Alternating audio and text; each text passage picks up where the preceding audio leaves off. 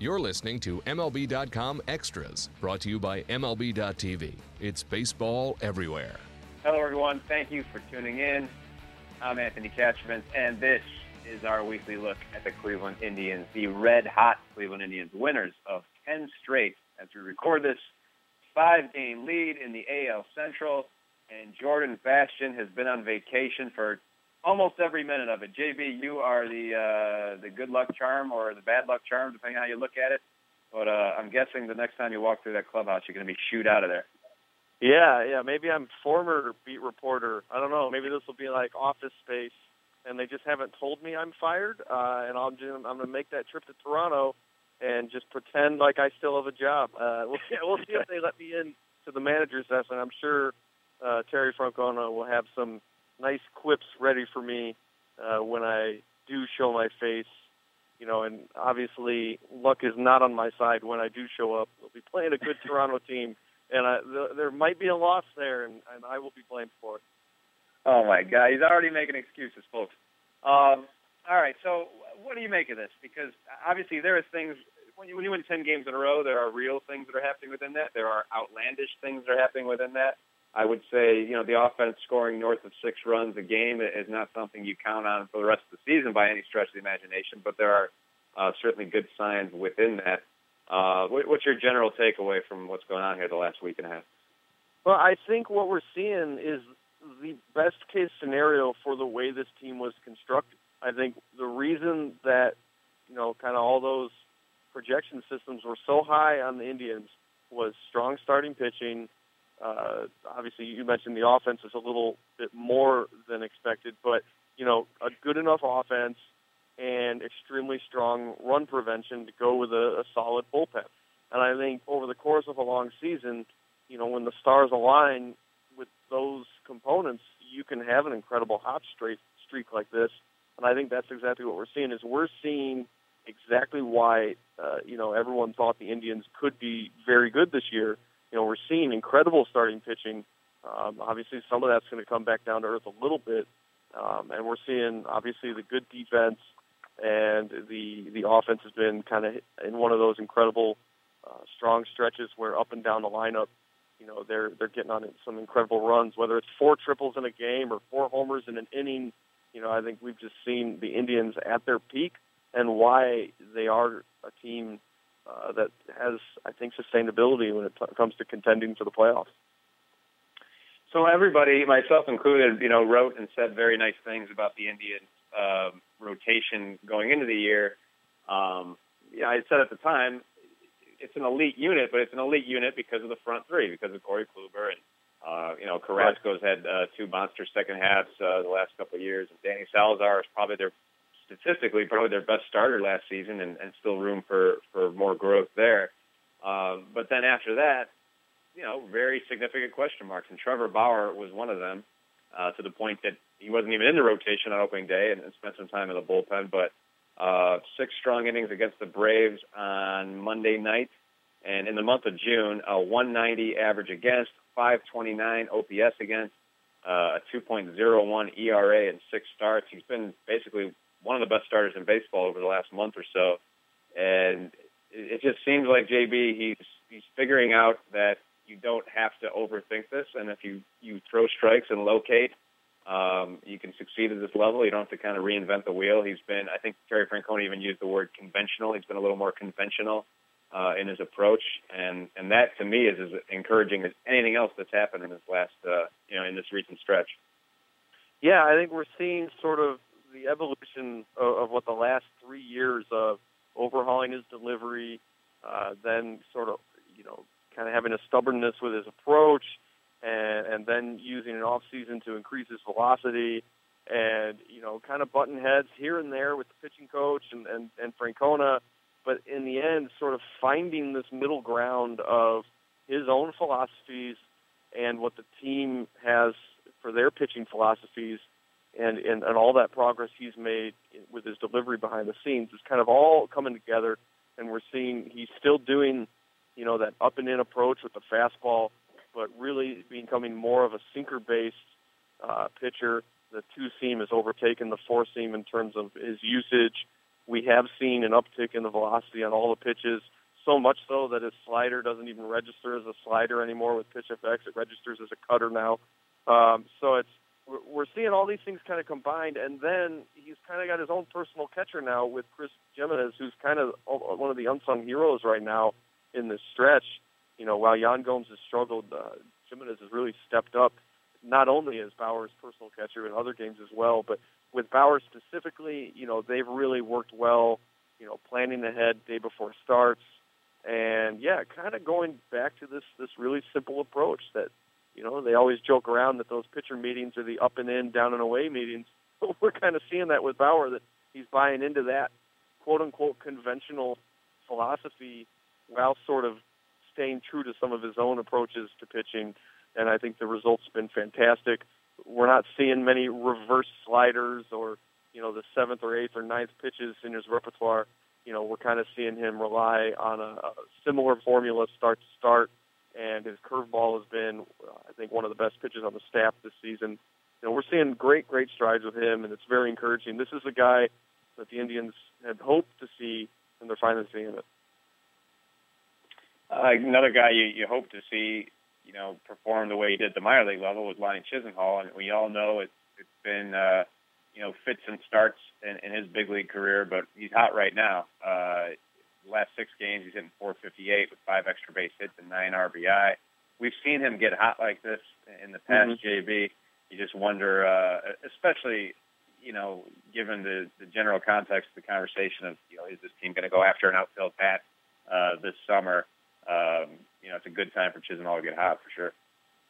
Yeah, it is, and you're right. We have seen it. We saw it, the Texas game a couple of years ago. Obviously, it's the first thing that comes to mind, that 3-homer, 9 RBI, 5-for-5 game, and everyone thought it was a corner turned, and it turned out that it was kind of the peak, and then he really struggled down the stretch that year. And we've seen him have very high peaks and very low valleys, and I think that his propensity for being an aggressive hitter, he does not going to draw a lot of walks. I think that lends itself to having those kinds of streaks. I think we've seen that with Yan Gomes as well. And so, I think, again, you got to kind of ride it while you can. I think since he's been in right field, there is more of a comfort level defensively. Maybe that's carried over to himself in terms of comfortability and confidence as a hitter and things like that. So, it's been good to see him hitting. And, again, with this lineup, as we've talked about for years now, when the Indians can't put that true run-producing kind of mega slugger in the middle of the lineup, they've got to produce a lineup that from 1 through 9 is very, very deep. And when you're talking about Chisenhall being, in the 6th or lower in that lineup and hitting the way he can, that's a great sign for this lineup, and that's exactly what this lineup has to be. We kind of talked about how the Indians have done this despite some hurdles, and the biggest one being Michael Brantley's continued absence. But they've also had some things go beyond expectations on the positive side, and that's Tyler Naquin for me, who gets the chance because of Brantley's injury and also because of Abraham Almonte's suspension. And, the last 17 games, Naquin's batting .346. He's got 13 extra base hits, 6 home runs. You look at his minor league numbers, and there's no indication that he has that kind of stretch in him, a 6 home run and 17 game kind of stretch. But he's also, I think he just turned 25 years old, so sometimes that power does come at the stage of development. So I don't know what is real and what is not with Tyler Naquin from a power standpoint, but I do know that he's produced better than anybody could have possibly imagined here in his rookie year. Yeah, offensively, it's pretty incredible what he's doing. His BABIP, his batting average on balls in play, I think is over .450 right now, which is not really viewed as sustainable. But again, kind of like I said with Chisenhall, you kind of ride the hot hand as long as you can. He hit .300, I think, in AAA last year. He hit out of his mind in spring training. And again, one of those things you can't quantify. When Marlon Byrd went down with the PED suspension and they called Naquin back up, I think he saw a road ahead of him where he wasn't looking at another potential demotion coming up. where I think for the first couple months of the season, he was always playing with that sort of hanging over his head that he could be the first guy sent down when they needed to make a roster move, no matter what his batting average was. And that can weigh on a player, So I think after the Bird suspension, maybe there was something, again, you can't quantify it, but maybe that confidence level of, all right, I'm going to be here, I'm going to stick around for a while.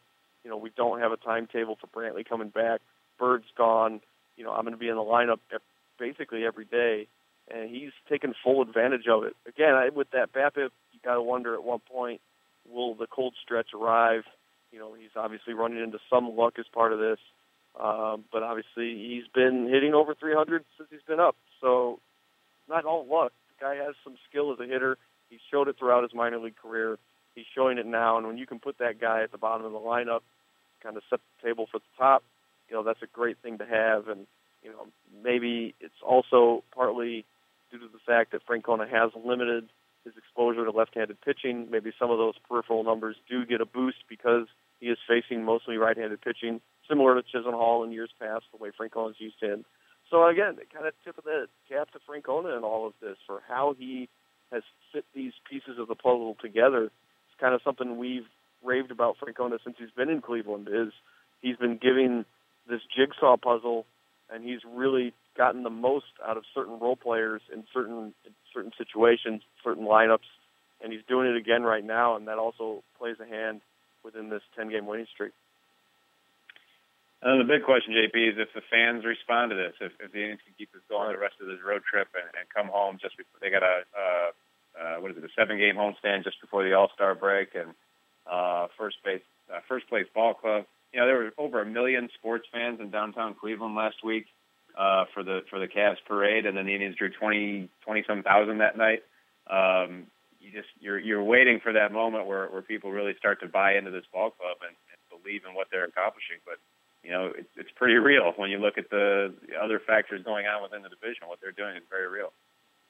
Yeah, and I think one thing that kind of, as far as the Cavs winning and the parade and the celebration of Cleveland, and it's everyone's calling it the City of Champions now. It's kind of fun.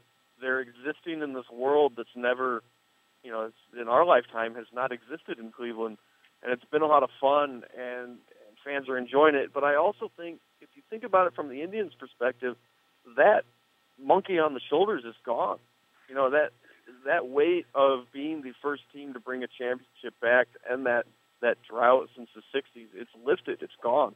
And so that layer of pressure that has kind of always existed no longer exists. And now it's, can you sustain it in terms of for the city? Can you build on the celebration that the Cavs brought to the city and kind of reinvigorated the fan base and everything? And I think that can go a long way as this team gets deeper into the season and potentially into October, to know that that is not on you anymore. I think that could go a long way just for the psyche of the players, and it'll be interesting to see how far they can take it. I think you're right, because as much as they'll deny it, I do think sometimes these narratives do take over. And had the Cavs, lost Game 7, for instance, it would really hang over them. It would be unfair, but it would hang over the Indians if they get to October stuff. So obviously, that monkey is off their back, and it's title town these days, JB. We'll see if the Indians can keep it going. I want to thank Jordan Bastian for joining us, and thank you all for tuning in. This has been MLB.com Extras, Cleveland Indians edition. MLB.tv Premium, the #1 live streaming sports service, is celebrating 13 years. Watch every out-of-market regular season game live or on demand in true HD. Real-time highlights, live look-ins, pitch tracking widget, and more. MLB.tv Premium includes a free At-Bat 15 subscription. Watch live baseball on over 400 mobile and connected devices. Watch at home, in the office, or on the go, every night, on every device. Blackout and other restrictions apply. Visit MLB.tv for details.